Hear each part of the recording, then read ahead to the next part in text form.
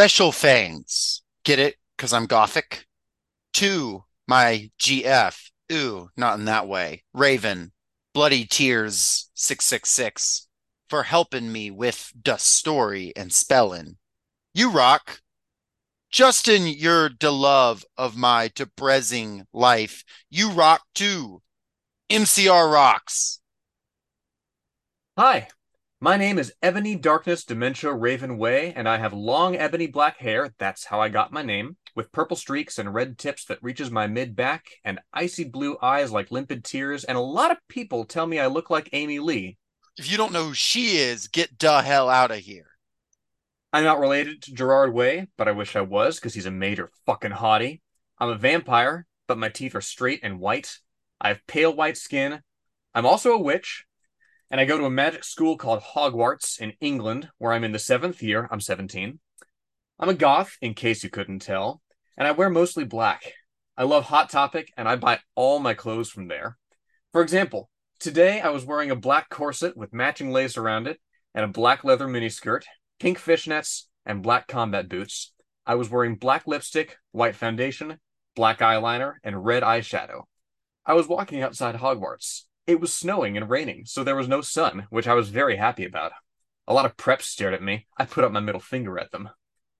"Hey, Ebony!" shouted a voice. I looked up. It was Draco Malfoy. "What's up, Draco?" I asked.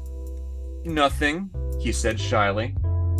But then I heard my friends call me, and I had to go away. Is it good? Please tell me, thanks.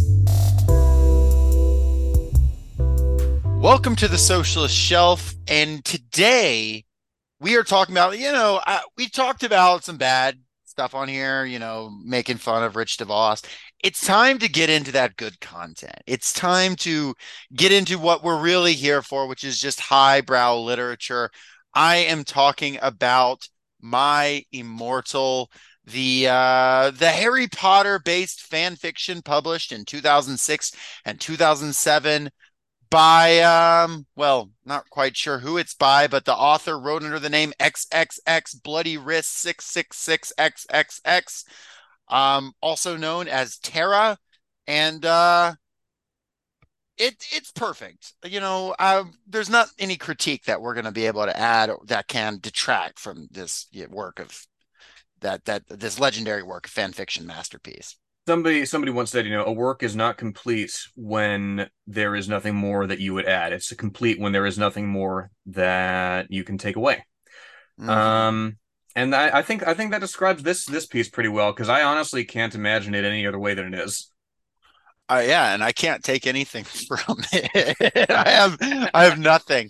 Just so for those who don't know, My Immortal is widely considered by many to be it's a legendary fan fiction published on fanfiction.net, like I said, in 2006 and early 2007. It is spread over I think 42 chapters, and it is just this bizarre like 26 or so thousand word piece of fan fiction about Hogwarts, of the Harry Potter world, where everyone's vampires, they're goths, they hate posers. There's a lot of spelling errors. There's someone did the calculation on how many spelling errors there was. 5,200 spelling mistakes. Mm. It's fantastic. That's from a 2011 analysis of the text. And the text has been widely analyzed. It is based on it's based on an Evanescence song, isn't it? It is, yes, My Yeah. Immortal. It was released in oh shoot. What is the I was looking at this just earlier. Yeah, the song was released in 2000 when they were putting out their first album Origin, Evanescence was. And yeah, 6 years later, here comes My Immortal, the fanfic. You have the obvious connection to Amy Lee. I mean, the whole fanfic is steeped in that sort of, emo goth sort of musical fashion space, right? Um, it was big then. It's big now. It hasn't gone away. Amy says she has read this, by the way. Oh, really? Yeah, yeah. She made a comment on it. She said she thought it was very funny. And she's right. Um, Yeah, it's it got removed from fanfiction.net, but it had it had tens of thousands of reviews a chapter. By the time of its removal, the author throughout ridicules the hate comments at certain points, threatening to not upload anymore if she doesn't get at least 10 good reviews, and at one point threatening to commit suicide if she doesn't get at least 10 good reviews. A few, Um, yeah. She lands herself in the hospital at one point for that, although I think it's for an unrelated reason. She Um, also she says stop flaming preps basically at the start of every single chapter. Um, it's Preps of course being the normie, chuggy kind of American Eagle Hollister set, much like Dumbledore, who wants to become a goth, but he isn't a real one. and Um, thus is a poser. thus is a poser versus a prep. You're right. Those are Yes. different things. Basically, there was a writer who said that My Immortal is a constant millstone around the necks of fan fiction enthusiasts who struggle to bring legitimacy to the genre. Which I don't think is necessarily fair to fan fiction because it's not like terrible, terrible novels don't exist. It's not like Mm. terrible, every media has something horrible. You have your, I mean, you have your president is missing, right? You have, I mean, we don't have some of the truly terrible plays from, fucking Shakespeare's day because if people didn't want to record it, it just wasn't recorded, you I know? know I was making jokes earlier. This is actually not the worst thing we've covered on this show. Oh no. It's just like fourth, because it's not ideologically important. Kind of, but um, In, in there's you no know, ideology here. in the This in the is sort this is of Vampire Potter. yeah, in the sort of, I mean, in the author's note, right? My GF, you not in that way. Like it's got that sort of osmosis kind of homophobia that isn't But she does necessarily. think bi guys are hot and sensitive. Oh, She yes, does say yes, of that. course. Got to have that fetishization in there, She certainly. does. She says, and when we talked about like how do we want to talk about My Immortal? Because we both wanted to, we both have a history with this. So I'll just start. I came to My Immortal. The first time I heard of this text would have been probably, I don't know, sometime when I was on the internet, 2015, 2016, chat room, something like that, maybe earlier than that even. Um, and it would get quoted. I remember someone on Lord of the Rings Online, game that I played too much, was named Ebony Darkness Dementia Raven. And I didn't realize till later that's probably my first exposure to it. But I didn't fully read this text until my freshman year of college, in which a friend quoted it, and I was like, "Yeah, I know that." And basically, after a long night of we'll say like college hard drinking, we decided to hit Waffle House in the morning, and in the Waffle House corner, hung over as all hell, we read aloud the entirety of this, continuously just ordering new stuff. And I'll say right out, I think I gave the waiter I think I tipped like twice what I paid for the meal because we were there so long and I felt bad. Like literally, but we were just there. We read, I think, the whole thing, at least like the parts that like are funny. The You majority of can it. you can sit down and knock this out in an Yeah, afternoon, you and we know. were like reading it and going over it and just losing our minds. And it's it's funny not just because of the text itself. We opened up with a chapter of it, but it's also funny because if you have been in fan fiction or internet spaces, it captures the like the sort of it's not Tumblr, it's kind of like pre-Tumblr, but like it captures that like essence to a T, I think. And it is God, it's very, very funny. It's very raw XD. I'm having it's a lot of fun. And the ground in which this is sown was very very fertile. I mean, fanfiction.net of course launched in 1998. They had Hmm. over 100,000 writers by early 2002. um Man, and I remember like back in the day, I vaguely remember when they had like the MPAA rating system, right? When it went Right. from like, G to R, and then they got cease and desisted by the MPAA, so they had to change it to like K to M. I vaguely remember a Legend of Zelda fanfic of like Zelda and Link breaking up, and Zelda is like it was a song fic of like Behind These Hazel Eyes by fucking Kelly Clarkson, and then Let's songfics were banned. go. So, that's I've seen so many changes because I started getting into fan fiction like at 11 and 12, like 04, 05. But the point is, Harry Potter was then and is now still the most commonly written about fandom on fanfiction.net. It stands today at fanfiction.net has 14 million or so stories. 846,000 of those are Harry Potter. Mhm. Um, and the runner up Naruto is like 440K. It's not even close. The and I mean the chokehold that Harry Potter had over the culture, it still has, but it cannot be overstated. Like 2007, 2008, really all the way until just a few years ago. Yeah. It was all encompassing. In fact, I think like the only people who weren't into it were like evangelical Christians at the time, which is like kind of ironic considering, J.K. Rowling's like right-wing turn later on, Hmm. or at least public right-wing turn. Presumably she's always kind of had those opinions. Um, but like at the time, like the movies were coming out, the books were the biggest thing in the world. Yes. And you had this intersection. You had these people who had grown up with the books and grown up with the movies because these movies are coming out consistently year to year. Um, Kind of coming of age and coming onto the internet and getting older and getting more adept. And so like these things they have a lot of feelings about are, colliding with this like online space. In a way, this is in conversation with, and I feel goofy even saying it, but it's a conversation with like Gideon the Ninth. If you listen to our Gideon the Ninth episode and we talk about how like fiction is able to rise out of the internet, and how like subcult and cultures like literary circles are forming out of the internet. This fiction, and again, it's not about the quality of the fiction, but it is coming from these same places in this like very deep passion for these characters, and then mixing with like celebrity culture, and then Hmm. colliding against, I don't know, just like teen angst. And, whether or not this is a troll fic doesn't matter. There is a million, there are a million fan fictions like this. There are a million. This is special for a reason, but there is a million just absolutely like just backwards fan fictions that are just unbelievably earnest. Um, and it rises out of this just bizarre subculture that would go on to form, I don't know, I guess a variety of things. A lot of people who are adults now, Well, and who may or may not want to remember.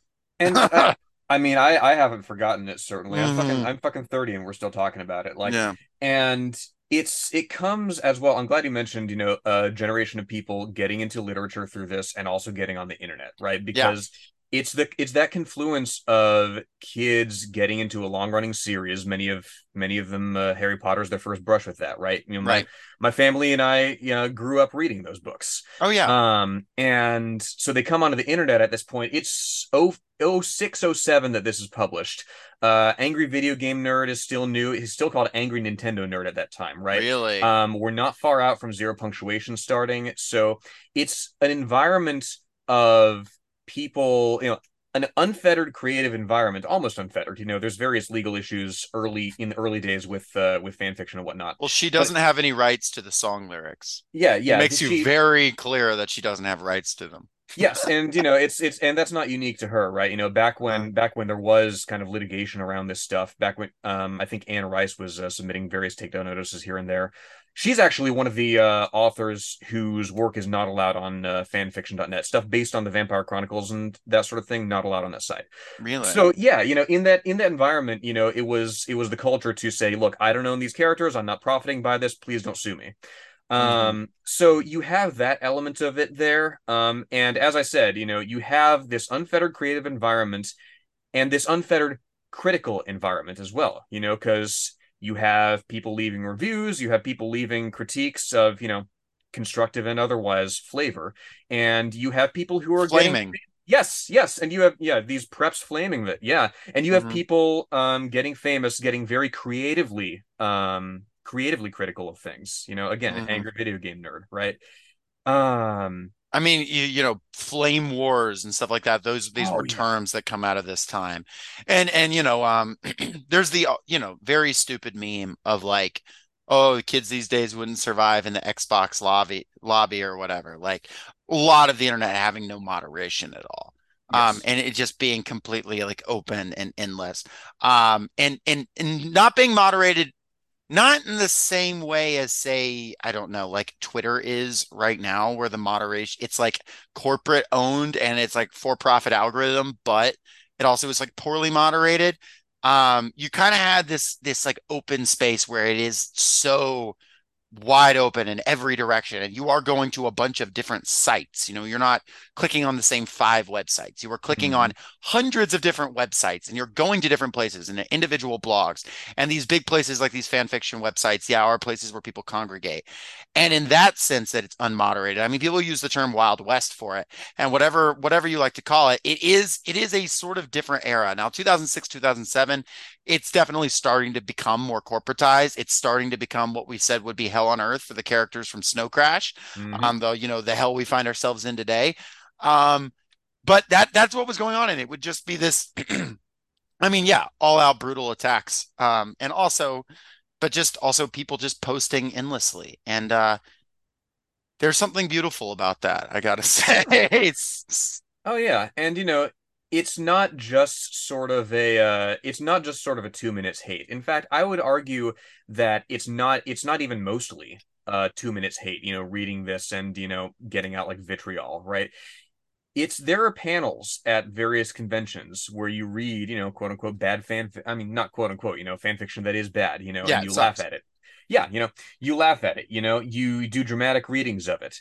Yeah, famously, You like Dan and Phil, the YouTubers, some of their biggest videos were just reading fan fictions. People wrote about them, the Mhm. YouTubers. There's a famous one called the Skin Fic about one of them peeling the skin off the other one that they Oh yeah. read. Yeah, Yeah. legendary. I distinctly remember there was I mean, we could just go on and list them, right? But I mean, it's I consider this a work of outsider art. I'm not even being ironic about that, Okay. because something like this, something like that story where Goku romances Anne Frank and fights Hitler, Gurren Jesus, that sort of thing. Like it is a it is a peek into the mind of somebody who has just completely unfettered creativity. Hmm. Or, I don't know where they get it. I don't know how their mind works, but nobody else's mind works that way, is the point when you read this sort of thing. And but there's also I would argue some genuine craftsmanship that goes into this fic. I'm of the school of thought that this fic is a very, very elaborate construct. Hmm. Because you Yeah, read go into your theory because I know you have thoughts on this. Yeah, because you read through it, and here and there you see that the author, I mean, they've done analyses of the text. The author clearly knows how to craft a sentence, clearly knows how to spell words like Voldemort, how to spell words like, spurious and that sort of thing. Um, they just choose not to. And Yeah, they sometimes, choose to say Remus Lupin is masticating. They know what they're yes. doing. Oh, yes, yes. I have spent many, many a lonely evening masticating, you know.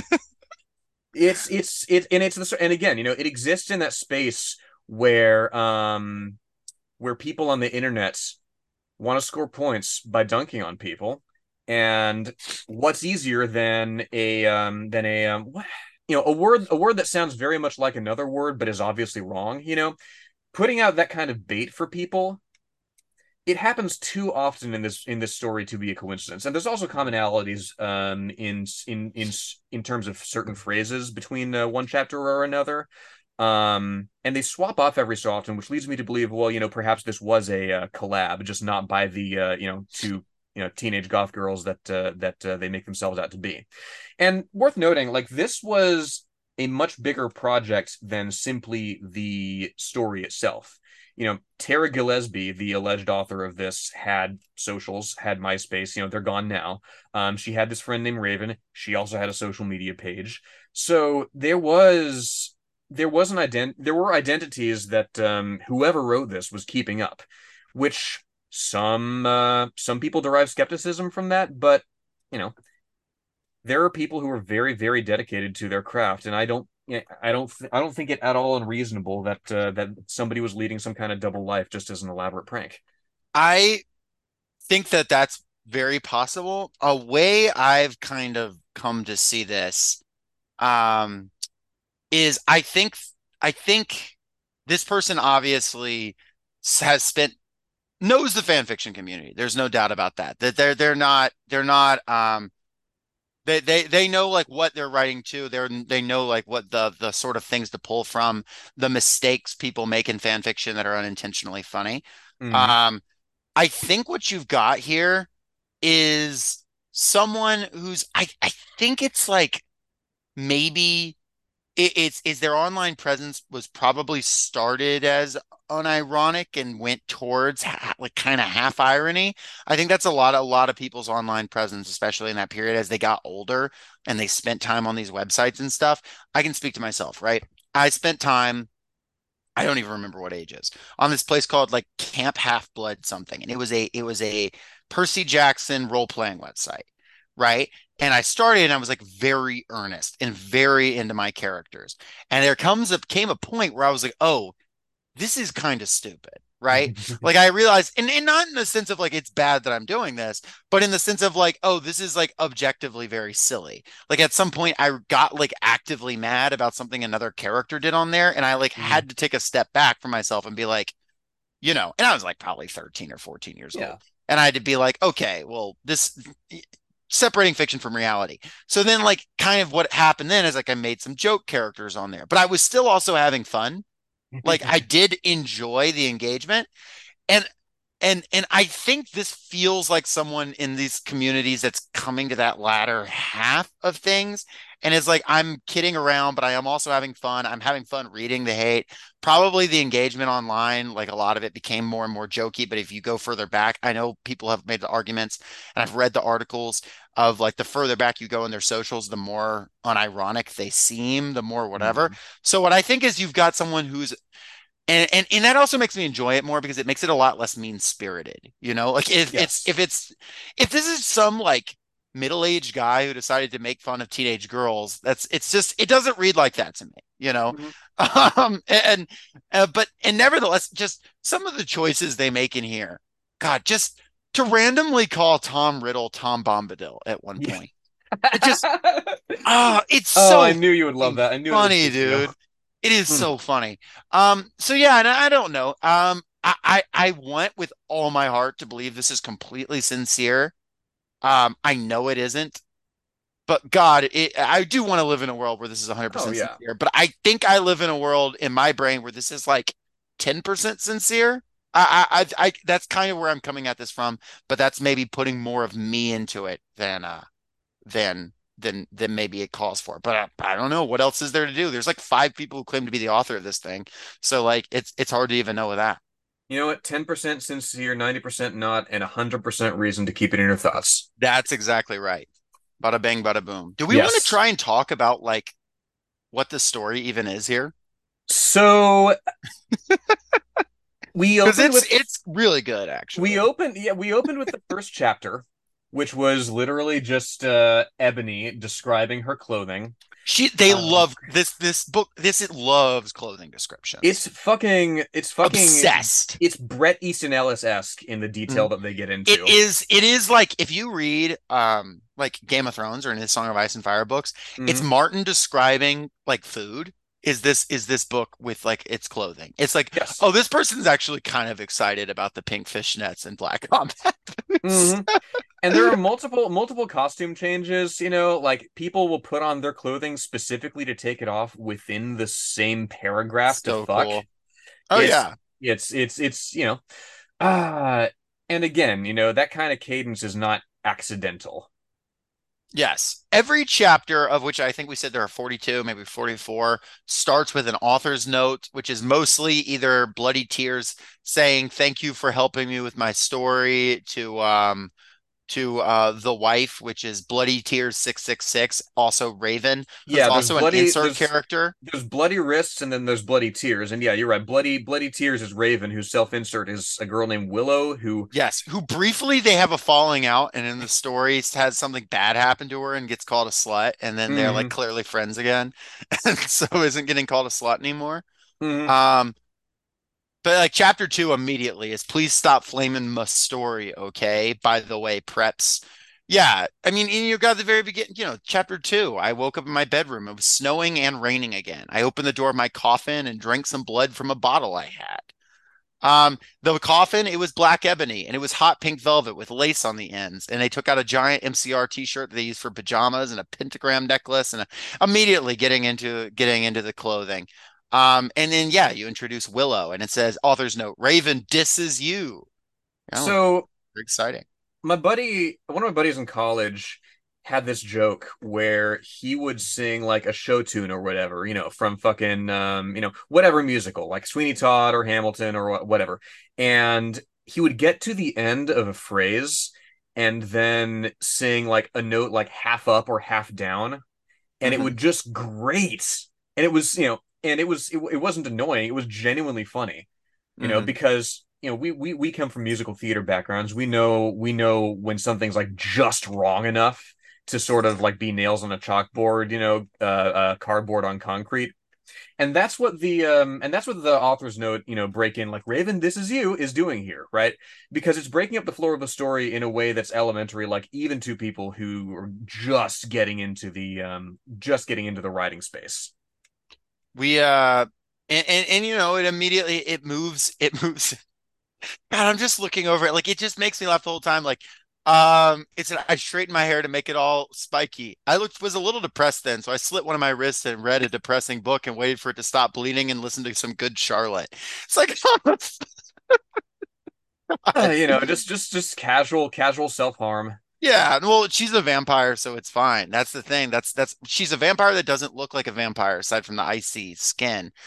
Because she's constantly drinking her own blood. The only times where she thinks she's gonna die is when she considers putting a stake spelled Steak through her own heart, which Oh yes. leads you to imagine what that looks like and how Oh that. yes. Here lies Ebony, casualty of the porterhouse. Yes, exactly right.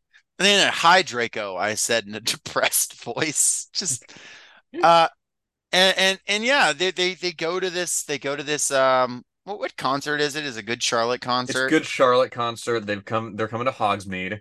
You know, Hmm. Muggle band in a wizarding village. Whatever. And then I can pull from my expertise here.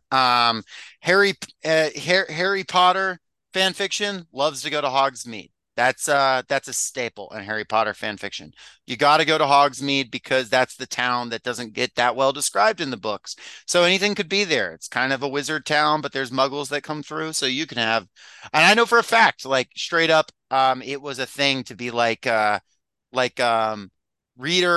reader X, like one of the one of the actors from like Harry Potter movies, like Elijah Wood, or not Elijah Wood, Jesus, Daniel Radcliffe, or Emma Watson, and then they would be at Hogsmeade, and then you would have like a day with them at the Magic. Like that was like a thing. Like people would do all kinds of inserts at Hogsmeade as this like in between place. So hmm this is again this person showing they've got some knowledge of the community. And then they go into the Forbidden Forest and have maybe the hottest sex scene Oh maybe ever yes. written. Because Speaking of George R. so R. Martin, they're in Draco's flying Mercedes Benz. Of yeah, course, with the 666 on the Draco has back. a 666, and they get GC concert tees. They get autographs and photos with the band members and whatnot. And yeah, they go into the Forbidden Forest. The author's Shall note we? says, "Stop. Her name is Ebony, not Mary Sue." Okay. Well, and I'll point out here as well. Ebony's name is Eneby, right? Yeah, or Ennaby. Yes. Two different spellings there in the same sentence. Yeah, Ebony's name is Ennaby, not Mary Sue. Which hmm apparently people were calling characters Mary Sue as early as 2006, 2007. I thought that was a slightly later development. So it originates, if I remember correctly, from a really old Star Trek fanfic, Mm. where the main character was kind of this perfect self-insert. I think she was the daughter of one of the captains. It's a Either, wish fulfillment thing, yeah, yeah. exactly. You know, it's Let me it's look. Character created by Paul Smith in 1973 in a story, A Trekkie's Tale. Yeah, hmm, you're right. Spock tells her, "You're perfectly logical." The captain says that you're a genius and incredibly attractive. And she says, "I'm not that kind of girl." And then they all say that she's like the greatest and she saves everyone. And then she's put in the order of good guyhood. the Uh, order. Yes, yes. the Tralfamadorian order of good guyhood, according to this, which is great. What? We got a crossover. Um, Okay, okay. Well, you know what? It occurs to me that here's another one for the coincidence nexus. I wrote this down. So halfway through the story about Ebony mentions that she and Draco kiss like Chad Michael Murray and Hilary Duff in a Cinderella story. but she hates Hilary Duff. Here's the thing. Oh yeah, yeah. Like she literally takes time out of that description to say, "Oh, I hate that bitch." You know. Here's the thing. 10 years after a Cinderella story, you know what Chad Michael Murray starred in? What? The Nicolas Cage Left Behind. He played Buck. Let's go. See, it all comes together. It It all all comes together. it all comes together. This is at the Chad Michael confluence Murray, of who so is many. one of the worst parts of that movie, and that movie has some bad parts in it, let me tell you. Which movie? Um, A Cinderella story? no, I haven't seen that one. I'm talking about the Kirk or the Left Behind movie. We should I, watch A I'm Cinderella not story. kidding. I'm not kidding. Kirk Cameron is better at Buck than Chad Michael Murray. He He has genuinely a is he better. has a wheelhouse, you know. Yeah, he's got a wheelhouse of like worst guy ever, but like Those at least worst wheels guy ever is something. those wheels may be square, but it is a house. Yes, it is. Speaking of, but yeah, the best sex scene of all time. They go out into the woods. You have Why don't you take it all? Because it's a very short one, not yeah, I unlike got it. I got it. Draco leaned in extra close and I looked into his gothic red eyes. He was wearing color contacts, which revealed so much depressing sorrow and evilness. And then suddenly I didn't feel mad anymore. And then lots of dots. Suddenly, just as Draco kissed me passionately. Draco climbed on top of me and we started to make out keenly against a tree. He took of my top and I took of his clothes. I even took of my bra. Then he put his thingy into my you know what, and we did it for the first time. Oh, oh, oh, I screamed. I was beginning to get an orgasm. We started to kiss everywhere, and my pale body became all warm, and then, all caps, what the hell are you doing, you motherfuckers? It was endless dots, Dumbledore. What the hell are you doing, you motherfuckers? It was Dumbledore, which notably, one of the only times Dumbledore is spelled correctly in the entire yes. text. It's mostly Dumbledore for the Well, rest of yes, it, yes. which is vastly superior, by the way. The very Dumbledore. next chapter, the fucking author's note says the only reason Dumbledore swore is because he had a headache.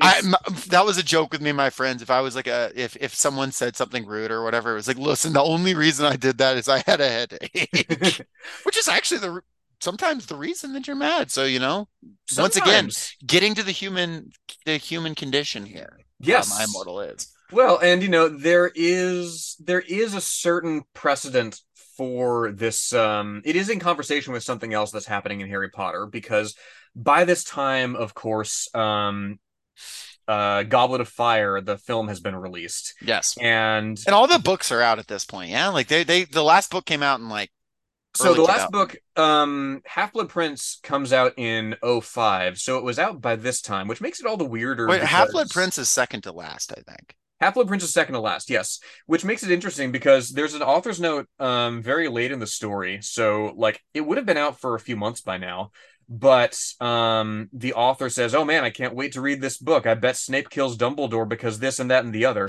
So literally it spoils it, by the way, in that window where it still can be spoiled. 2007. Okay, Deathly Hallows is 2007. Yeah. Yes, and That listeners snip kills Dumbledore. like if you'll recall, that was the big meme of the time. Some people had gotten it much earlier than others, so people were literally doing drive-bys of people waiting outside of bookstores to buy the book and going, Yeah. "Snape kills Dumbledore." Yeah. Early like viral internet videos. That was a whole thing. People tried to actually recreate it. There was like a lot of people who tried to recreate the meme in direct references to people who were trying to watch Avengers Endgame with the Iron Man dies. There Oh was yeah. actually some like not that just the concept of spoiling, but there was like multiple videos of people trying to perfectly simulate the drive-by videos, which I thought was interesting and a strange art form in and of itself. And also, everyone who saw Endgame like the second day already knew every single thing Yeah. that happened because that's just not how the culture was anymore.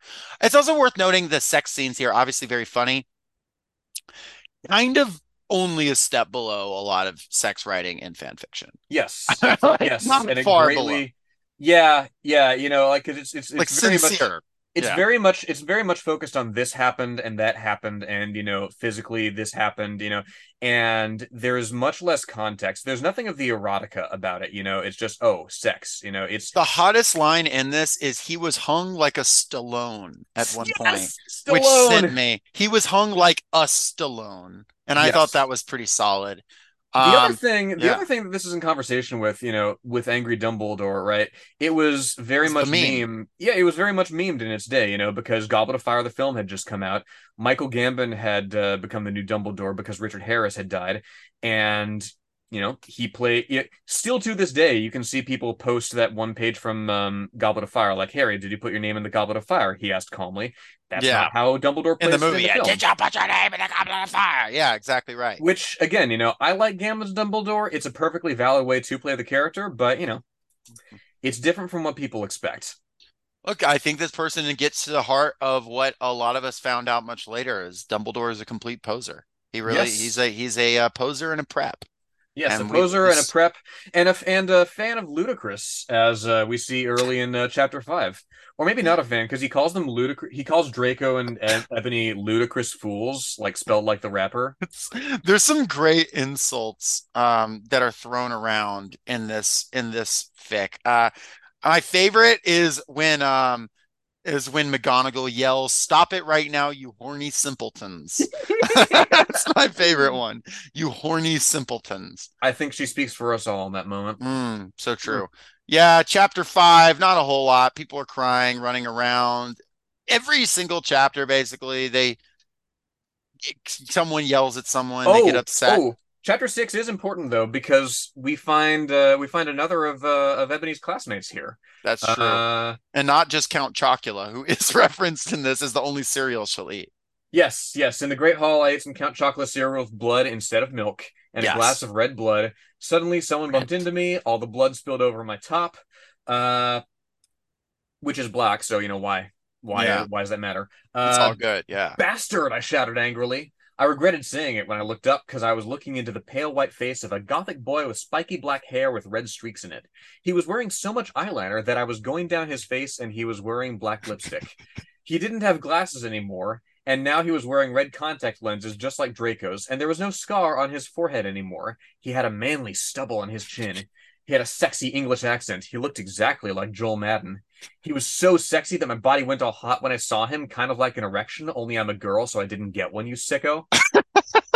I'm so sorry, he said in a shy voice. That's all right. What's your name? I questioned. My name's Harry Potter, although most people call me Vampire these days, he grumbled. Why? I exclaimed. Because I love the taste of human blood, he giggled. Well, I am a vampire, I confessed. Really? He whimpered. Yeah, I roared. So there's a lot going on There's here. yeah, a lot of dialogue explanations First here. of all, of course, you're not reading along with us. Maybe you are. In which Mhm. case, you can see that the paragraph starting Bastard, where she first sees Mr. Joel Madden Vampire Potter, there's no spelling mistakes that I can see.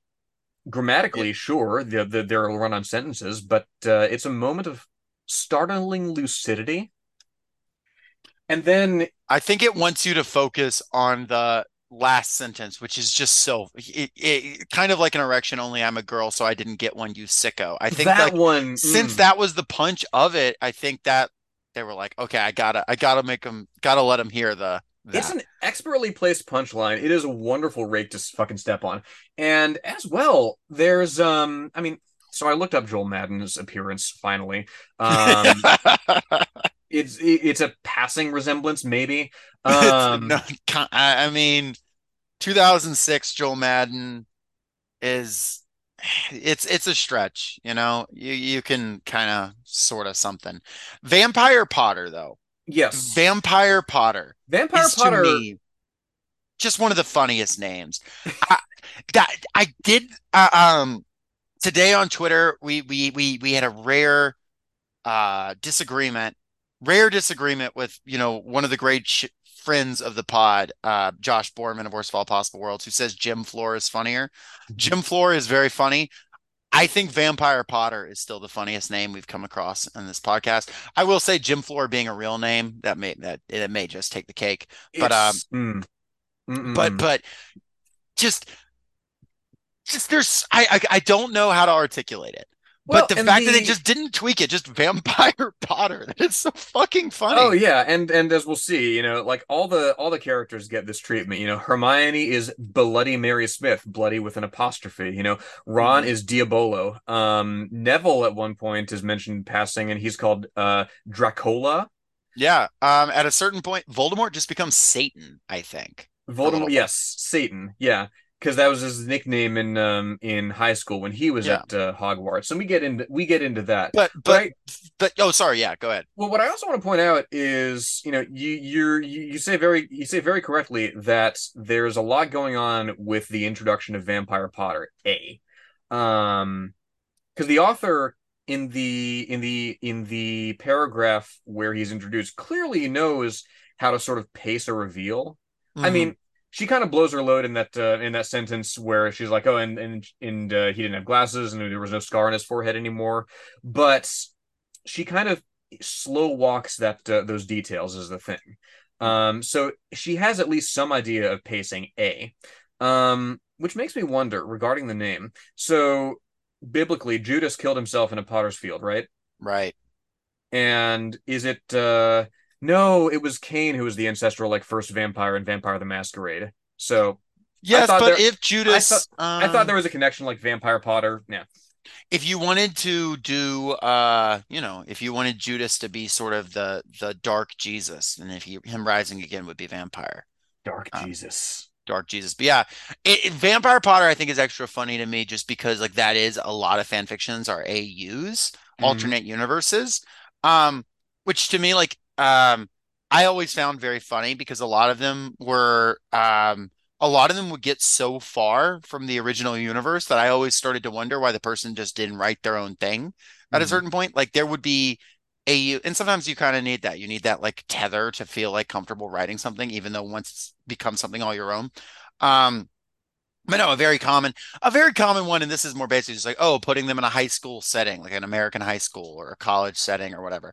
Um, but the Vampire AU made me think of one of my favorite fan fictions of all time. This being not serious. I do genuinely love it, but it's a Cuphead fan fiction where it's Dark Cuphead and Dark Mugman X Ooh. Reader is one of the funniest. It is, and this one is, I will say, is not a joke. It's very clearly Just sincere. just sincerely getting fucking Eiffel Towered by the dishes. Yes, and it's very sincere. This person is very clearly trying really hard.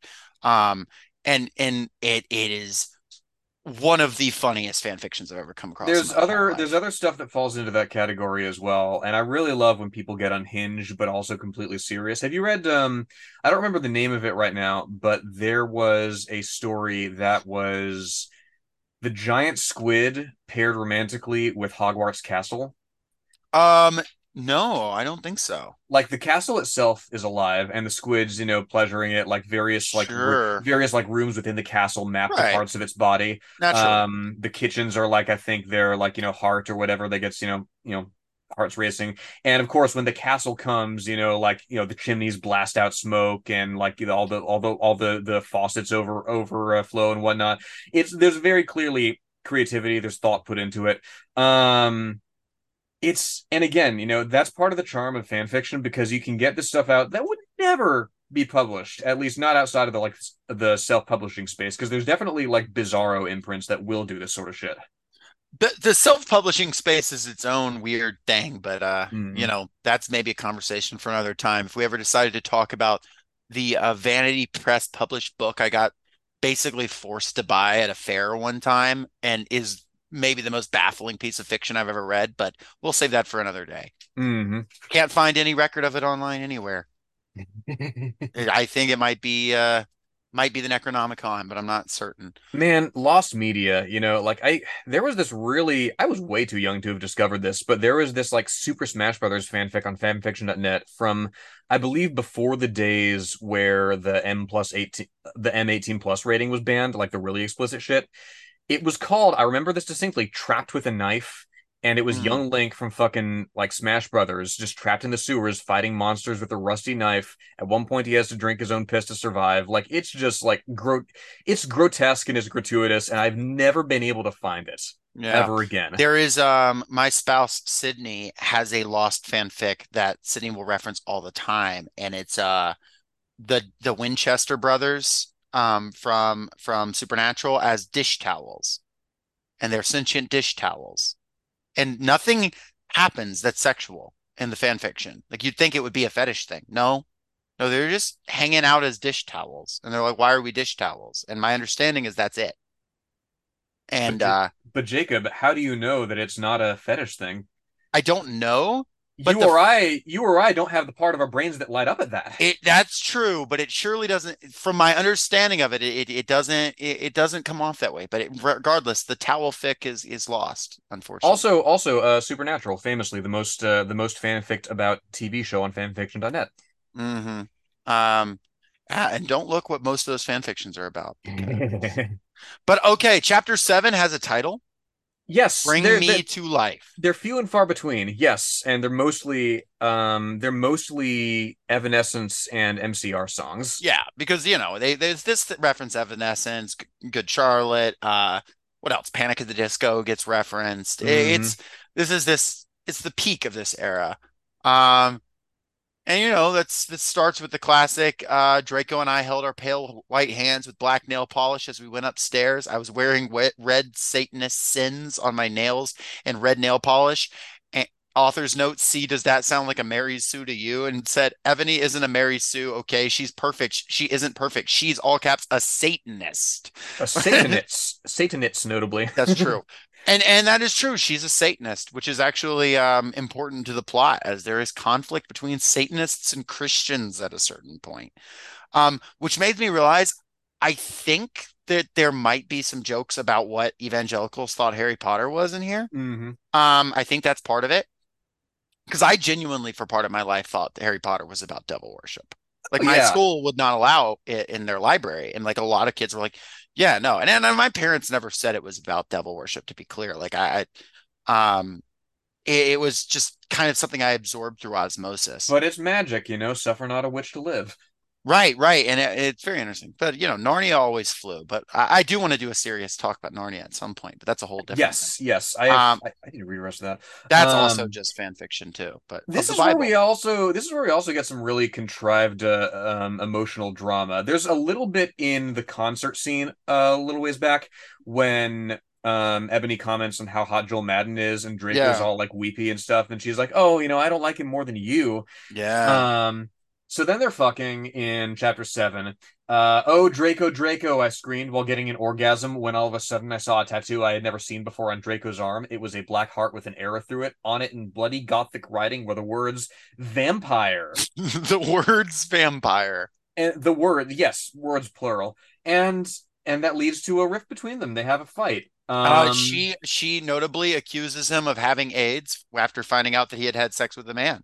Oh boy. Yeah. So now we're getting into the political analysis of this. No, I genuinely today reading over this was like, okay, I'm gonna find something political in this book.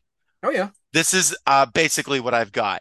The AIDS reference to homosexuality. I'm doing my best here, guys. I don't, Well, and again, it's in that day when casual homophobia was relatively normal on at least American school campuses. You would grow up and you hear people say, "Oh, that's gay. Oh, that's gay," yeah. and Now you got to go to Twitter thankfully, for that. yeah. Yeah. And that's less of a thing now, because it's becoming more, homosexuality is more normal and it's less stigmatized. Mm. Not that people aren't trying to stigmatize it. Well, But it's because it's because we finally decided to stop wearing the eyeliner and stuff so much. I think that's what it was. Once we all um, started dressing like preps, it was okay. aha. Yeah, that's Wait, what it is. but can't you also be a fake prep and thus you're a poser? If you can be a What I fake think goth, you can be a fake prep. No, it's kind of a one-sided door. Being it's kind of like an up and down situation. But This I is wouldn't understand a prep a real prep to understand what a poser prep is thinking. I'm glad you mentioned doors. This is a tangent, but so my partner's bisexual, and she told me the other day that there's a slur for bisexual people, Is like there? door swinger. Like, That sounds more like an old-timey like is she a, door swinger? Like like a friend of Dorothy or something like that. Like one of those yeah, old yeah, ones. but like Yeah. the conceit of it being, oh, you can't make up your mind one way or another. It's Right, it's right, right. it, it it's weird, because it again, I'm not bisexual. I haven't had this directed at me, but it's something that I'm like, people use that as an insult, like fucking yeah. Hmm. But context gives meaning. I guess Ah, so. We have another really good sentence here, which is when after Draco chases Ebony into Professor Snape's classroom, he's completely naked. You have Professor Snape saying, or you have Professor Snape looking aghast, and she says, all caps, "Vampire Potter, you motherfucker." because as she says, he had a really big you know what, but I was too mad to care. Yeah, it hung like a Stallone. Exactly, exactly. Um, Chapter 8, it says it's not what you think. Turns out it's exactly what she thinks. That they dated at one point. This is one of those controversies that just kind of goes away. And then later resurfaces when Vampire Potter is clearly jealous that they're together. A thing that, I was hoping we would see some resolution, but I think Vampire Potter is just kind of he's kind of left to be melancholy. He's left to be on Yes. his own, much like he should have been at the end of the Harry Potter books. If that would have been a bolder choice, It but would have been. It would have been, but it's worth noting here as well. This is where Hermione Bloody Mary Smith yes. is introduced. Why did he? Um Why Bloody Mary for Hermione? Is Hermione's name's Hermione Granger? What's even the correlation between Bloody Mary Smith and Hermione Granger? Bloody Mary, ghost, murdered woman, it's edgy. But Um it's just so hard for me to see even what I think she just like gave up on even trying to connect the two names. She's like, yeah, and this is Hermione. the Cure is not mentioned anywhere in the story, but the first thing I think of when I see Smith is Robert Smith. So there's that possible connection. There's Um the mention that she, quote, lost her virility to Draco. I thought that was funny. oh yeah, I mean her dick fell right off. It was tragic. Yeah, exactly right. Yeah, it's so, and You know also, what? so she flips her long, she flips her long waist length gothic black hair and opened her crimson eyes like blood that she was wearing contact lenses on. So this isn't the first time. This isn't the first time that somebody's been described as opening their eyes after they're smiling. By the way, my friend Bloody Mary Smith smiled at me understatedly. So Again, good. it's so easy to go off on tangents because there's so much to unpack here, but I love the understatedly, right? I Yeah. love the sprinkling in completely inappropriate adverbs. Um, That's like that goes transcends even the fan fiction space. That's just something that bad writers do. oh yeah, yeah. Yeah. But again, there's so many sort of rhyming things here that it makes me wonder some of this is probably accidental, but it makes me wonder if some of it's not deliberate, to be sure. Um, Understatedly. Yeah. It makes me think of when I went back and it's all just completely gone now. But I used to write fan fiction on Star Wars, the Clone Wars forums. And I it was all adverbs. I mean, I'm telling you, it was like 50% adverbs. It was yeah. unbelievable. And a lot of hair. For some reason, people like to describe how long hair is. Don't know why, but people really like waist length. That's a pretty common thing. Yeah, because when you I mean, when you get into writing, what you want is to describe so accurately, so specifically what you're seeing in your head. And Hmm. what you learn as you go on is, okay, so what's important to depict? What am I going to let people fill in the blanks of? And you sort of learn the cadence, you learn the rhythm of it that way. Right. In But not chapter, here, baby. yeah, in chapter 9, our antagonist shows up. All of a sudden, a horrible man with red eyes and no nose, and everything started flying towards me on a broomstick. He didn't have a nose, basically like Voldemort in the movie, and he was wearing all black, but it was obvious he wasn't Gothic. It was Voldemort. Basically like Voldemort in the movie. Yes, It was Voldemort Voldemort. like Voldemort. There's a brief battle where she gets the better of Voldemort. By yelling Crookshanks, which I believe is the Yes, name of Hermione's cat in the it books. is. It is. Yeah. Yes, yes. That malapropism there is an actual name. And notably, like we're getting into canon here, of course, but he hits her with the Imperious Curse, so she has to do what he says. But Yeah. then she's still capable of casting the fucking torture spell on him. Yeah. She's And just that powerful. I felt bad for him, even though I'm a sadist, so I stopped. She doesn't stop later. They torture some people a lot later in this text. Oh yeah, yeah, they get into it. Um, in as much detail as this person's capable of mustering here. And then Voldemort speaks like archaically for some Yeah, it's reason. really Like, I have telekinesis. yes, yes, that is the line that for me encapsulates most. You look at it, and you can't tell me that that was not deliberate. Like That's so funny, dude. because what's every fucking smug internet dude gonna be like? Oh, telekinesis is moving stuff with your mind. Telepathy is reading your mind. Yeah. It's such red meat. I have telekinesis. And he Oh. and the evil plan here, of course, is that Voldemort wants her to kill Vampire Potter, and he gives With her a a gun, gun. Yes. which he should have done in the books. To be fair, in the books, should have whipped out a gun if he wasn't a coward. I mean, canonically, fucking Rowling has said it herself. A muggle with a shotgun beats a wizard with a killing curse every time. No, yeah, light work. Light work. Um, Chapter 10, she opens up by being really, really mad about people not liking the story. Also, just in this previous chapter, she thinks to herself, well, what if Draco got the vampire tattoo while they were going out, and then they broke up, which Yeah. is something that's been on our mind since fucking 2 chapters ago, which is like 5 minutes ago. Yeah, things just kind of come in and out of the brain. In chapter 10, she was really scared about Vladimir all day. Then she gets together with her gothic heavy metal band, Bloody Gothic Rose 666, and it's her Coming to the and Vampire. Coca-Cola Roxy. Yeah, it's her and Vampire and Draco and Ron, who is I think called Diablo, and Bloody Mary. And Hagrid, who is like called Hargid a lot.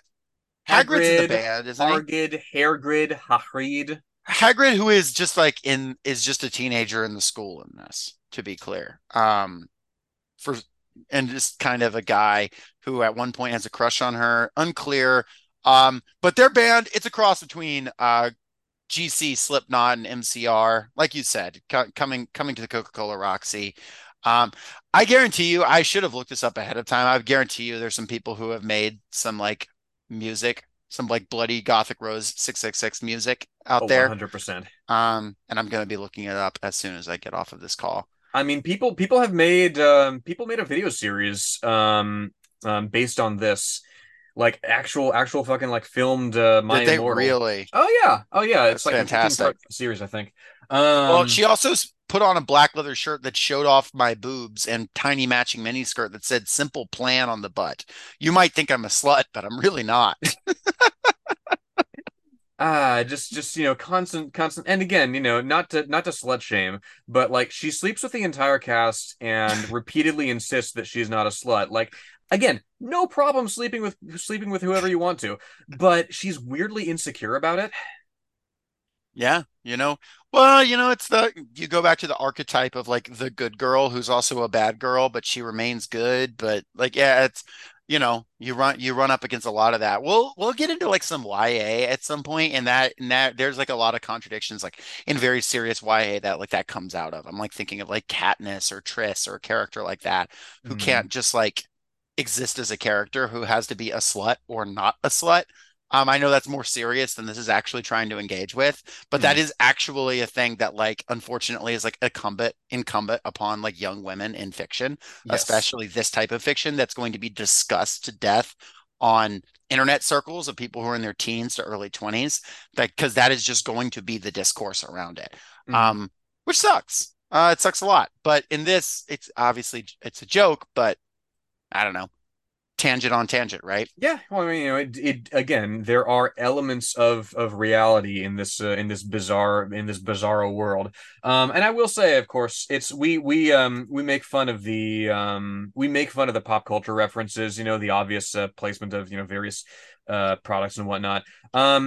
It does speak to something genuine in developing writers. Just anecdotally, you'll throw in, oh, the character was listening to this particular song that I quite like, and it's not as in your face as it's made out to be here. But I mean, I am guilty of putting in, ripped from the that sort of ripped from the radio shit, just as a like fun Yeah. detail. No, literally, I mean, we just mentioned Gideon the Ninth earlier. How many memes does Gideon the Ninth just quote verbatim that were popular at the time of it writing?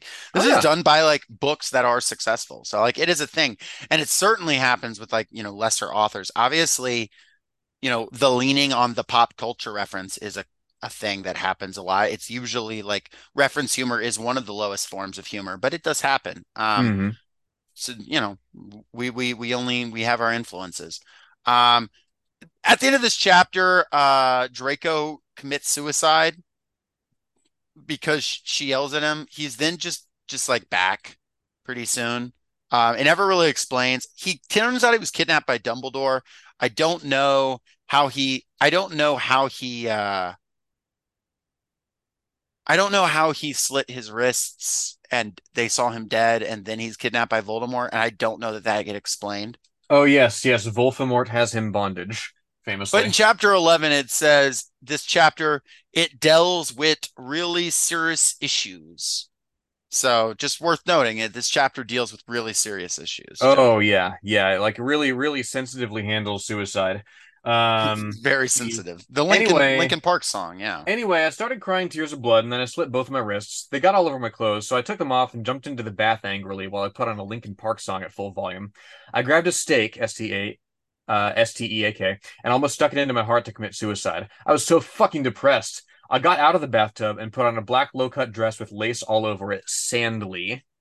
I guess it was gritty and it gets everywhere. It's good.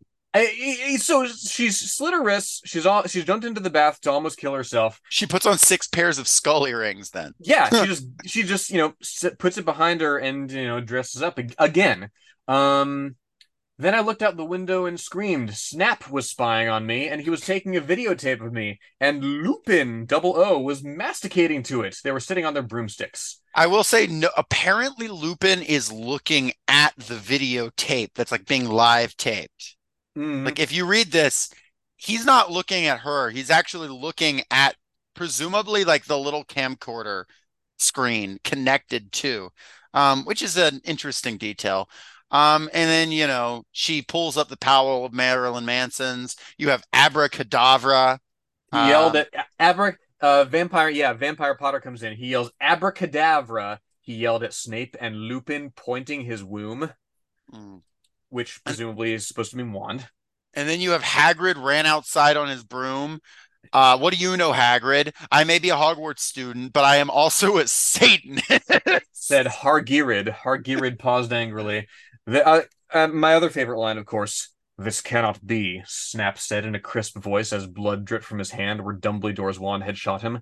There must be other factors. That's a pretty good Snape, pretty good Alan Rickman there. Rest in Um, peace. um, Lupin holds up the camera triumphantly. she This. hates Lupin in this. Mm. Lupin gets, which if we want to extend the AIDS metaphor, Oh um, God, yeah. apparently, and I hate this. I will say, like, not in this. In I hate J.K. Rowling doing this, but she was like, "Oh yeah, Lupin in the books was always meant to be an AIDS metaphor," which fucking drives me crazy. That's an insane thing to say. Ooh. Um, Mhm. That's an insane choice, and I guarantee you she did not think that. She just wrote a werewolf character, which is fine. Um, but if you really want to stretch things out here, this book is let's say maybe or this text is predicting J.K. Rowling's changed stance towards Lupin later years. This Oh yeah. the mind of this writer, the mind of Bloody Wrist 666 cannot be understated. Well, and it's speaking of predictions as well.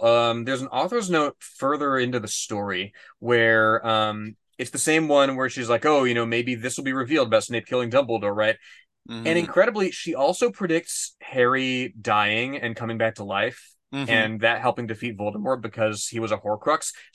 Book seven was not out at this time. Yeah, Nobody had any way of knowing that. Like this there is was, J.K. Rowling. yeah, she was almost right about J.K. Rowling, but she's a transphobe, not a homophobe. Although, Yeah, I mean, yeah, it's not too far. yeah, not too far.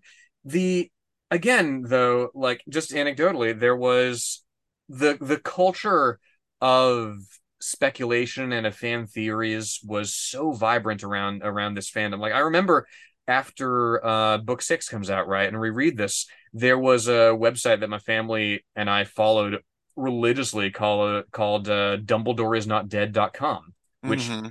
collated all sorts of fan theories about, oh, is this a big conspiracy? Is Dumbledore going to come back? Is Snape actually on the side of good? Which, ish.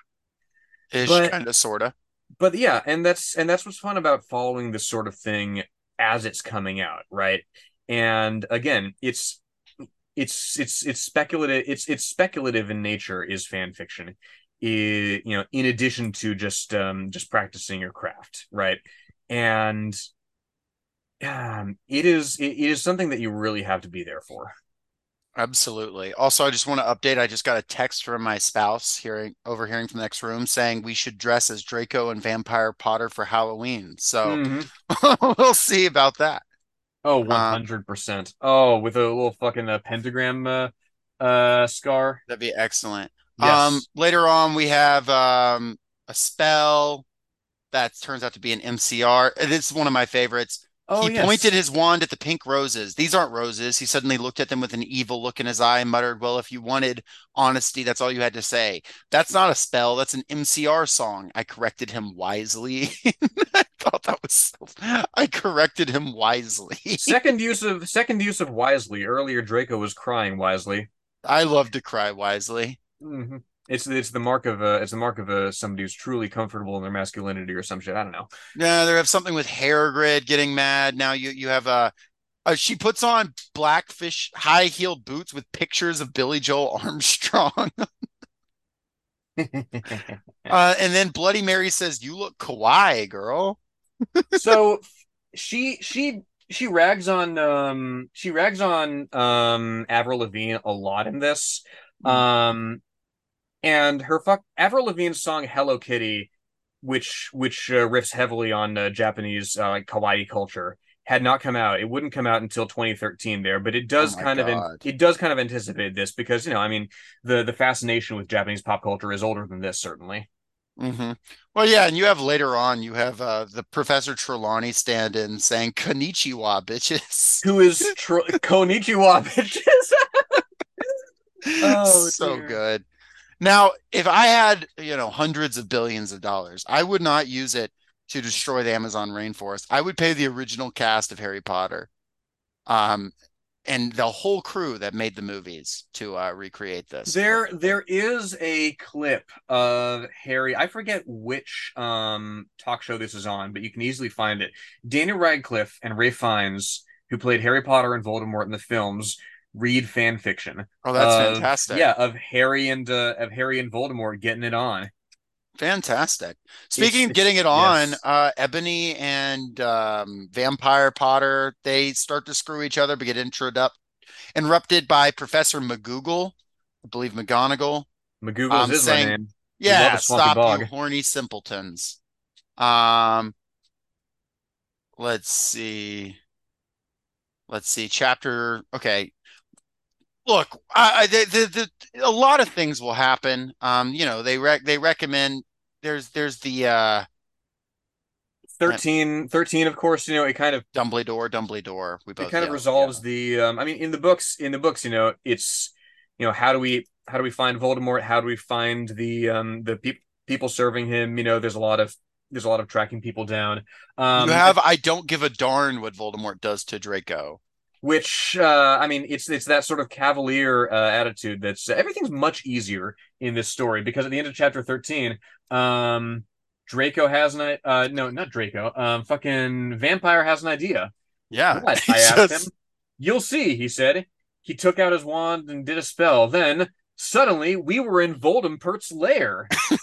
We ran in with our wands out just as we heard a croon voice say, "Alla Cadavra." Voldemort's conversion to Islam arc, apparently. Like, Yeah, it'd be interesting. Also, this next one starts off with warning. Some of this chapter is extremely scary. Viewer excretion advice. we advise viewer excretion. Just it's important to stay regular. This is the chapter where Peter Pettigrew gets aged down so that he can be a perv and get rejected, but not Oh be a yes. perv pedophile, which she wants to distinguish between, because only Lupin can be and Snip can Oh, be of the. course, of course. There's a Um, there's a strictly like 2 or 3 pedo limit. Pettigrew being named Snake Tail in this, which is good.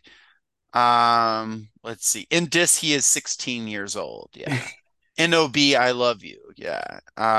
What the fuck? You torture my boyfriend, then expect me to fuck you. God, you are so fucked up, you fucking bastard. I stabbed him in the heart, blood poured out of it like a fountain. No, he No. screamed. Yeah. And he fell down, and she burst into tears sadly. Voldemort wears high heels, apparently, according to this That's next really good. bit. He does. That's a sleigh. Hell That's yeah. a Hell yeah, sleigh. you slay. He had a sex pack describing Draco. That's pretty good. There Get it? you Because go. he's so sexy. Which is literally in the text, by the way. That is not Joss riffing. That is just in the text. Uh, which is just fantastic. I love these little asides. Um, oh She she yeah, gets all she gets all angsty about were you gonna read about her yeah. like Just yep. everybody likes her. She says I'm good at too many things. Why couldn't I have been born uglier? Why Yes, couldn't yeah. Satan have made me less beautiful? She Having a says. satanic Cordelia Chase moment. And you know, I'm trying to the after this part. I feel like this part is where like my like think of the book, I think of like kind of up to here or so. There's like a lot more shit that happens, and we can definitely like talk about it. But like I just want to like know it gets like increasingly less like not that this has been coherent, but it gets increasingly less coherent as it goes along, like from Yeah, here. there's a chapter that gets like repeated for some reason. Yeah, they go to a concert and then there's a reveal and then they're not at the concert anymore. And I guess it's supposed to be a flashback. Because the Death Dealers are pretending to be My Chemical Romance, the Death Dealers Uh being the Death Eaters. Death Dealers, which notably, I mean, in a later chapter, she's wearing a like leather jumpsuit, kind of like fucking Celine from Underworld. If you haven't seen it, get out of here, she says. So she's aware of Underworld. She's aware of other people called Death Dealers. Right. And um you have like introduce a guy named Tom, I think Tom Riddle, that sells clothes at like a Hot Topic, basically. But it's not Voldemort, it's just another guy with that name. Hmm. Hmm. And then he's like thinks she's hot, but then he doesn't become anything. When was the Um, last time that you went clothes shopping and then the person working at the store gave your clothes to you for free because you look so good at them? that happens every single time to me personally. God, you magnificent, magnificent, handsome bastard. So true. So true. And like Bloody Mary said, yeah, it looks totally hot. The Hotly salesperson hot. who's, yeah, its name is Tom Ridd. My bad. Tom Ridd, which Rid of is what? Tom Ridd of Voldemort, who he's supposed to be, but he just never becomes. Notably, this text doesn't finish though. It's worth noting. I know we haven't gotten there yet, but notably, when this gets to the end, Hmm. yeah, the author does go on vacation, so it's possibly Tom Ridd was going to be revealed as the true villain all along, but this text doesn't actually reach a conclusion. So sorry Yeah, for anyone's on the edge of their seat. the narrative's not as tight as it might be. Well, that was all going to be, tied together perfectly, but she went on vacation to W. Um, which presumably some people presume is Dubai, but it's hard to know for sure. Yeah, it's and this is the part of the story where we're about halfway through. Not in terms of word count, certainly, because the chapters get longer and longer. Yeah, we're on page Um, 19 of 62 at this point. but at this time, the author's notes get like increasingly adversarial with Raven, and like they have their falling out, and then they make up like a couple of chapters later, which again, I It don't know. happens. Yeah, Yeah. and I don't know how real that dispute is. It reads like something if you subscribe to the multiple authors theory, at this point I imagine the conversation like, okay, the novelty's wearing thin. Why don't we have these characters break up briefly? These friends break up briefly in the author's Yeah. notes. Would be funny. But it evolves in another way once Raven makes her triumphant return to Bloody Wrist 666's Terra's life, um, which is that it starts getting a plot. A little bit, Which yeah. which plot is there's this prophecy that our Trelawney stand-in um is privy to. Well, it's weird, right? Because Ebony has the vision, and then Trelawney kind of explains it. This character who is Trelawney slash Professor Sinistra, who is an unseen character in the books, not really clear, but it transpires that Ebony has to go back in time to when Voldemort was at Hogwarts and seduce him, so he turns good because he was unloved, and so that's why he became Voldemort.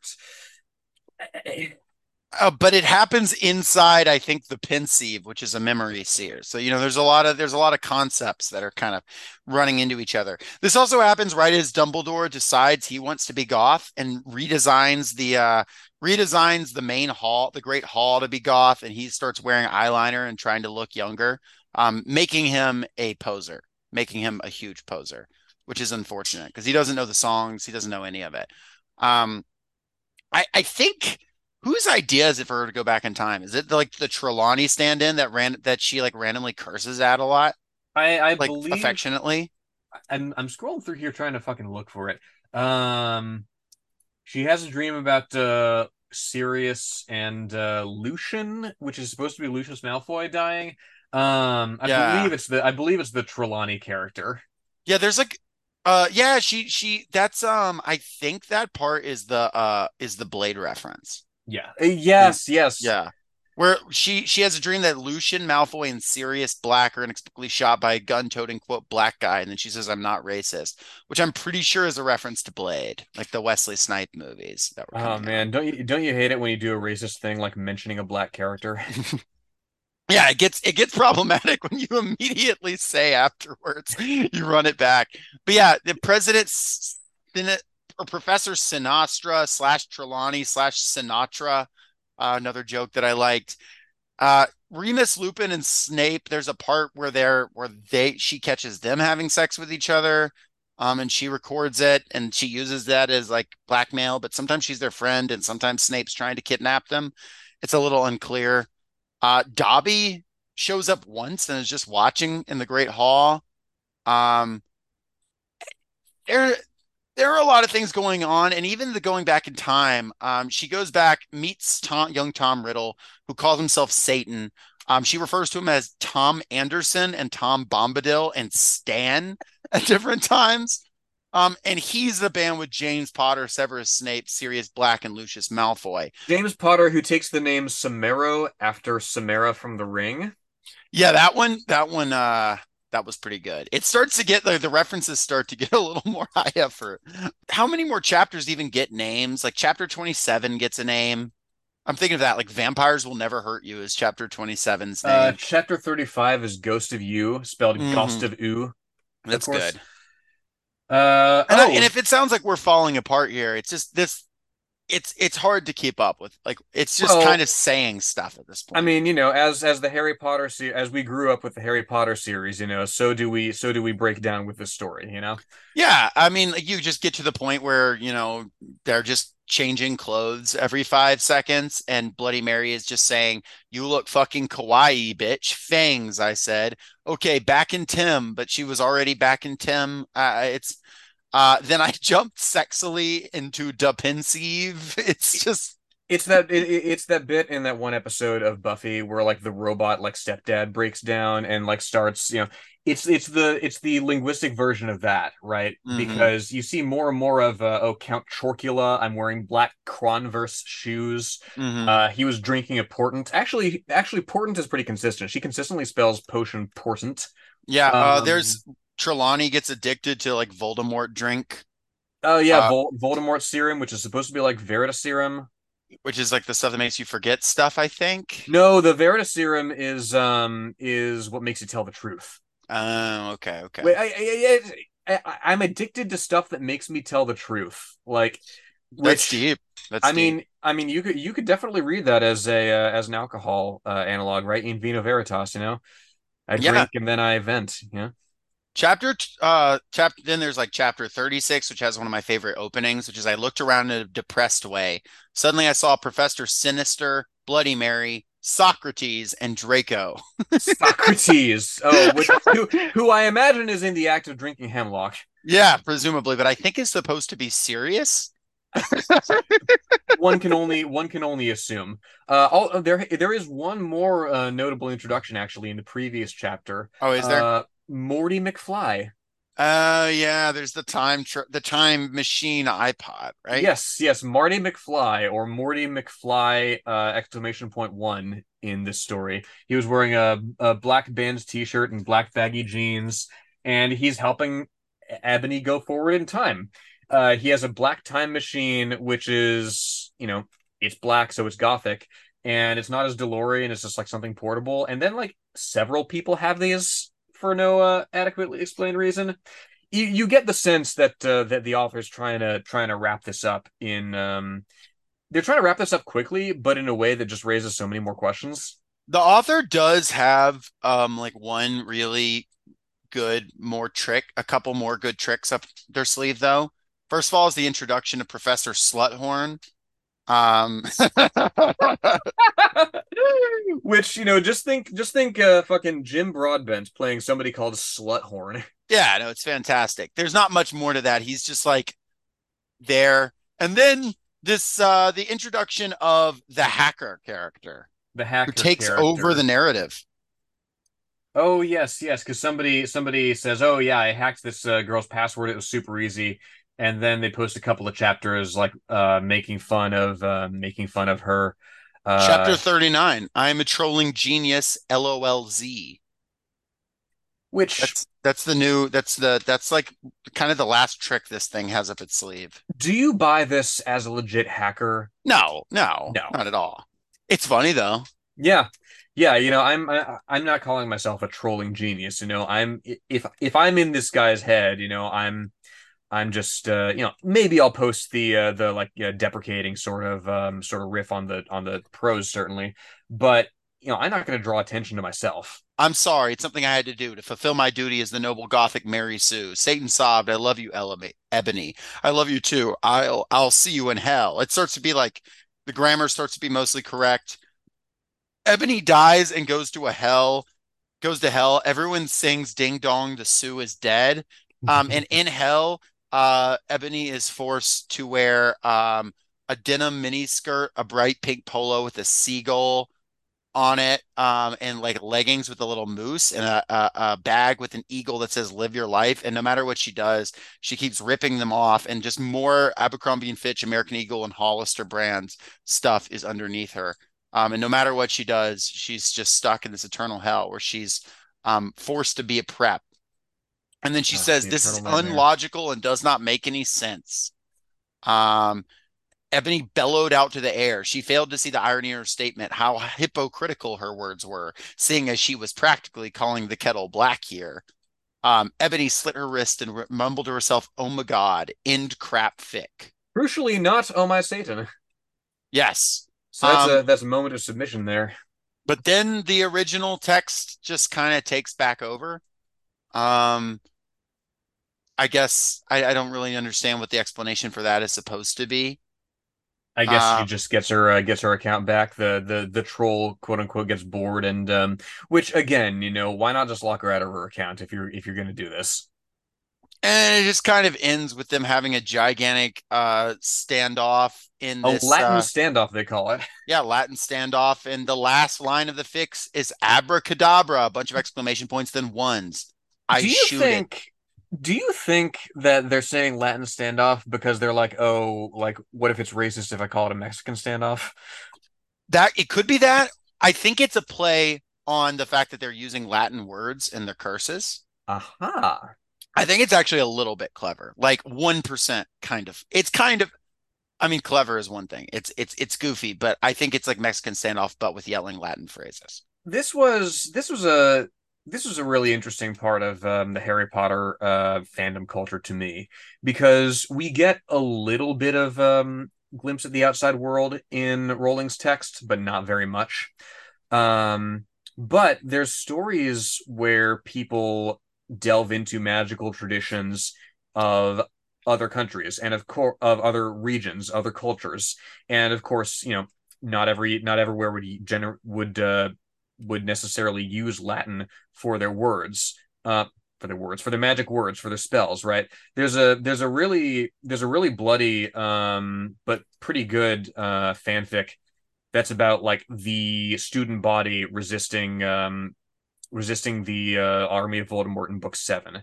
And one of the things that they learn to like fight back and really take the fight to them is I think it's Seamus Finnegan who's like, oh, like my ancestors have some really nasty Celtic curses that we can learn.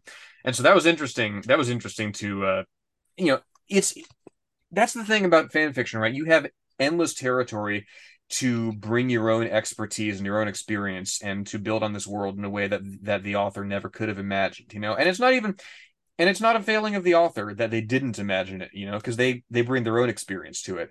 Um I mean, where it is a failing, of course, is where she posts a fucking map that's like the world divided into 11 magical schools and like Hmm. half of Asia is one, like Yeah, and it's boring and not interesting. And you try too hard. I guess that's like, and we could end up talking about the actual Harry Potter at some point. In this sort of world, right? There are different types of fantasy. And like, to be back to like sincerity for a second here. Um, there are different types of fantasy worlds, and some lend themselves to like Game of Thrones style obsessive detail. And that's if the author is capable of Martin levels of obsessive detail. There are stories like Harry Potter, and there's plenty of them, and there needs to be more of them, where it's just kind of ambiguous and there's just kind of questions, and that's fine. And the more questions you answer about like the world, the sometimes the less interesting it gets. And these fan fiction subcultures can fill in the gaps in very interesting ways. yes. There's a lot of examples of this. I think someone who's done this very effectively is Rick Riordan with the Mhm. Percy Jackson books, because he started introducing new mythology into the same world and saying, "Oh yeah, no, the Egyptian gods are still are a thing in this world, and the Norse gods." And then he started allowing other people from different cultures, because he said he didn't feel like equipped to write like about other like certain cultures, like letting them write Rick Riordan Presents books, and like Mhm. those gods are in the world. And he doesn't say, "Oh, here's the breakdown of it. This amount of spirits go to this afterlife." He's just like, "Yeah, no, it's all of them. It's just all of them, and there's perception and something."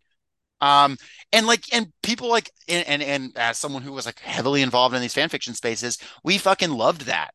We were like, that's right. You need like kind of one or the other. And unfortunately, like there is this like obsession with like detail, and I think that some of that comes from like also comes from online, comes from like, well, what's your language? Well, what's your geography? Well, what's your Mhm. whatever? And there's a level of like annoyingness to that online. There's like an annoying type of like someone calls the Reddit writer who doesn't have like a plot structure, but does have like a language they've made for their book. And it's like, Yes. you know, that then that's a whole different thing. But it makes me think of that. Which I know I'm like way off on a tangent at this point, but it's connected, I think. Could get into a whole nother tangent about Star Wars Legends, but also makes me think of Legends versus canon, and why Star Wars was so much more magical when it just was fucking batshit. Sometimes that's what you need. Just Back in the balls to the day walls. when I distinctly remember in sixth grade reading a book about I don't remember who the protagonist was, but it involved Boba Fett as like a major side character, and he was fighting like a bunch of zombies that Dr. Evazan had created, I think the it was fucking Tales from Jabba's Palace, probably. It was Maybe, probably the maybe it second. was It was probably Tales from Jabba's Palace too, because they released a Star bunch of Wars. they released a lot of short stories. Yes, And that would have been, yeah, I think that's one of the tomes of Tales of Jabba's Palace. Star Um, Wars Zombies. yeah, you'd have to narrow it down because there's a lot, Well, and and different again, types too. like it sounds like the sort of thing that that you would see only in the fan fiction space. But again, like the Star Wars expanded universe was massive. Like Mhm. even less curated than fucking Star Trek. Just about anything went. I would say it's probably equally levels of curation to this, to My Immortal. It's that level of curation. Um, oh man, do a Wikipedia dive sometimes. Folks, you might hear a cut here, and that's because we kind of paused it to do a couple things. One's, bathroom break, as one does, but also to kind of say, like, how are we going to land this thing? Where is this thing going? Because we have wandered all over the place. Now, like this episode, obviously, is just for fun. Oh, the whole podcast is just for fun, but this episode to like an insane extent because it is, as you can tell, baffling to talk about, fun as it is. And the question was, where do we go? What do we draw? What do we say? And, how do we get off this ride that is My Immortal? And Joss, I think you might have some thoughts on that. Yeah, well, I mean, Alan Moore famously said, read bad books, read something terrible, just marinate in awful prose and ridiculous adverbs and that sort of thing. And if you're a creative type, you don't return to these time and time again just to, shit on somebody's, efforts. Some of the stuff may be sincere, right? Hmm. And you don't return to it out of malice. You don't return to it out of spite. You're not, one of those people who's in the reviews saying, "Oh, never write again." You know, you laugh at it. You laugh at what's done wrong or what's done weird with a view to thinking to yourself, "Okay, so how would I do it? Right? Why is this funny to me?" You know, Hmm. it's and crucially, what am I seeing and what am I laughing at that I am guilty of? You know, you compare yourself to yourself certainly, and you see yourself in, other people's creative processes, as a way to sort of recognize that, yeah, being creative is a process, and we don't all start good at it. We may luck into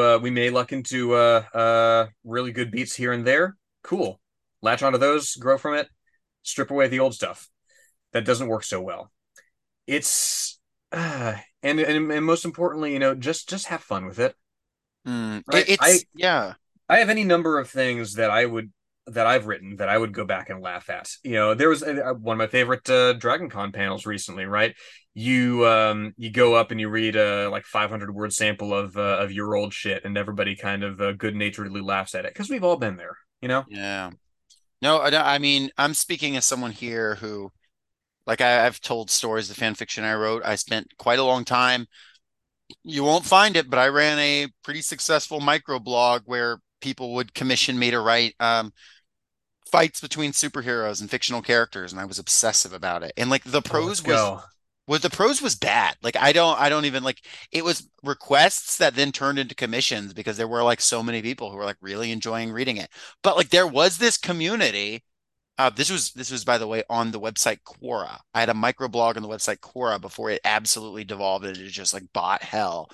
This was like I won't say early, but when there was like a subculture on there that people were submitting questions to me on there, wanting me to write a story between these superheroes fighting. And it got to the point where people would literally pay me, like, no, no, you got to put mine at the top of the list here, right? This isn't because me, who was writing under a pen name that I won't say in case there's some way that you can find this. Um, it's not because they were like so good, right? It's not because my analysis was so amazing. I put a lot of effort into it, but it was goofy. What it was there was like a community that had built around it, and people knew that I was going to put analysis in, I was going to put time in, I was going to put explanations in, and yeah, it would be like adverb heavy, and my grammar would be bad, and the characters would talk like fucking AI versions of themselves.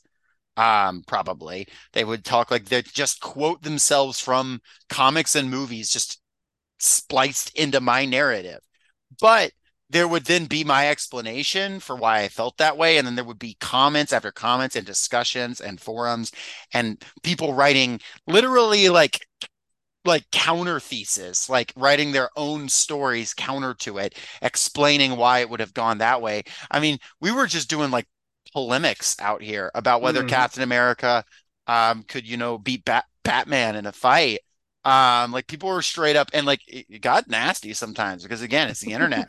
But like the fact that I was able to be, it's a type of earnestness that I find myself wishing I could like recapture.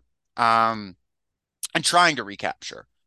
Um, and we live in an incredibly just like cynical, hyper ironic world. And like my Immortal, obviously, there's a lot of irony here. There's a lot of, making fun of this thing itself here. And that's fun and Hmm. that's fine.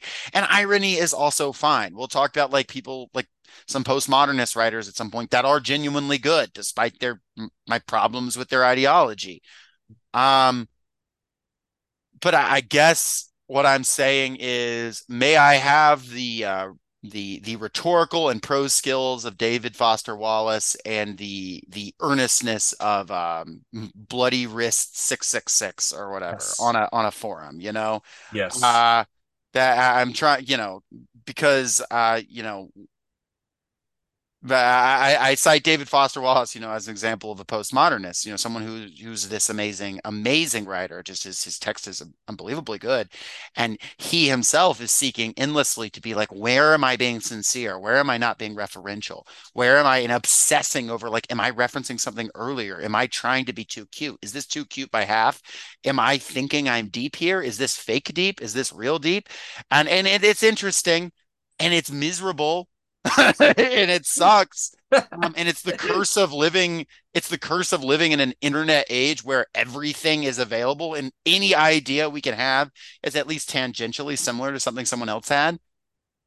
But I think of these fan fiction communities, like honestly, as dog shit as a lot of it is, there like lives on this like earnest flame, and sometimes it has and real original cool stuff comes out of that. And we talked about it in our Gideon the Ninth episode.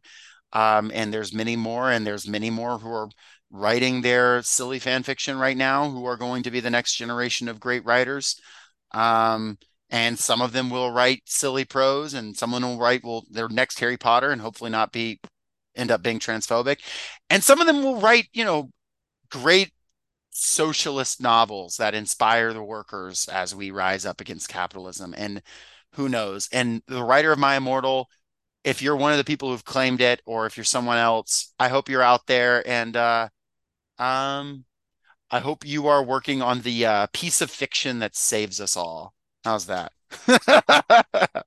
Amen. Oh And that's man. that's the thing, it's will we ever find out who wrote it? I don't think so. I think this stands alone as sort of a again, a genuine piece of outsider art that in its own weird way it serves as a fun distillation of what it is to be finding yourself creatively and Hmm. to have, as you say, the absolute confidence and earnestness to be all that you are in every stage of your life, as locked to one stage of one's life as this story is, Hmm. um some of my friends still write fan fiction. I still make an attempt occasionally to I mean, I have stuff that I want to go back and finish because it is genuinely fun. It is a wonderful environment to play in. And that's what I that and that's what's beautiful about, fanfiction.net, about now Archive of Our Own, which is even more expansive in terms of what's seen on there. Um Part and parcel of this creative environment, of this environment of criticism and exchange of ideas, and of playing in these fictional worlds, is recording it, is archiving it, and seeing, not only where you were, but where your peers were, where, the million places that fandom went. You know, and that's what I hope we never lose.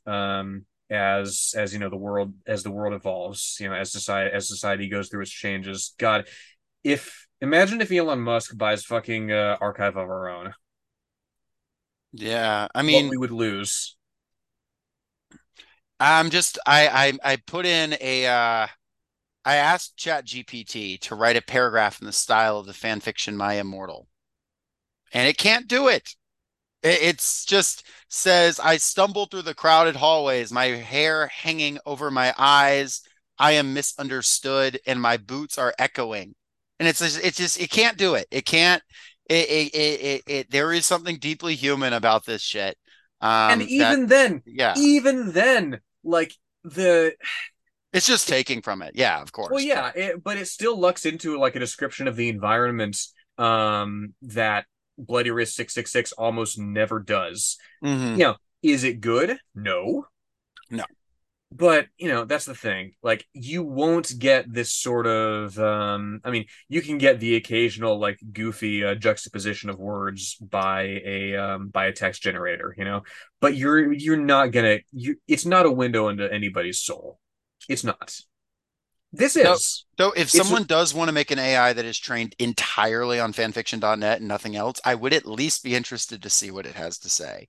But not because of the AI, right? But because of what is the conglomeration of these people look like when it spits something out. But at the end of the day, that human earnestness, that human touch, we never fail to disappoint when it comes to just being strangely surprising. Disappointing sometimes, not always good, but certainly surprising. Yeah, absolutely. No doubt. Absolutely. Yeah, this probably won't be the last fan fiction that we do on this podcast. No doubt. We Um, can definitely do one of higher quality at some point if we chose to. But and in Josh, do you have conversation any with the Texan question. Yeah. yeah, Josh, do you have any other final thoughts? Because I have only really one thing to say as our sign off. I mean, write what's in your heart, be it a troll fic, be it something earnest, be it, don't be afraid to fuck up. And who knows who it might touch. Yeah, I mean, Kingdom Hearts fan fiction, writing that got me into the, literature writing space. I probably wouldn't be doing this podcast were it not for that. Mm. And ultimately, at the end of the day, I just don't want to hear any flaming on this episode. I don't want to hear any preps speaking about this episode. We got to see at least 5 good reviews, or I'm gonna be so sad I end up going to Saint Manga's hospital. And at the end of the day, MCR rocks. Tune in next week when we read Harry Potter Becomes a Communist. See you, everybody.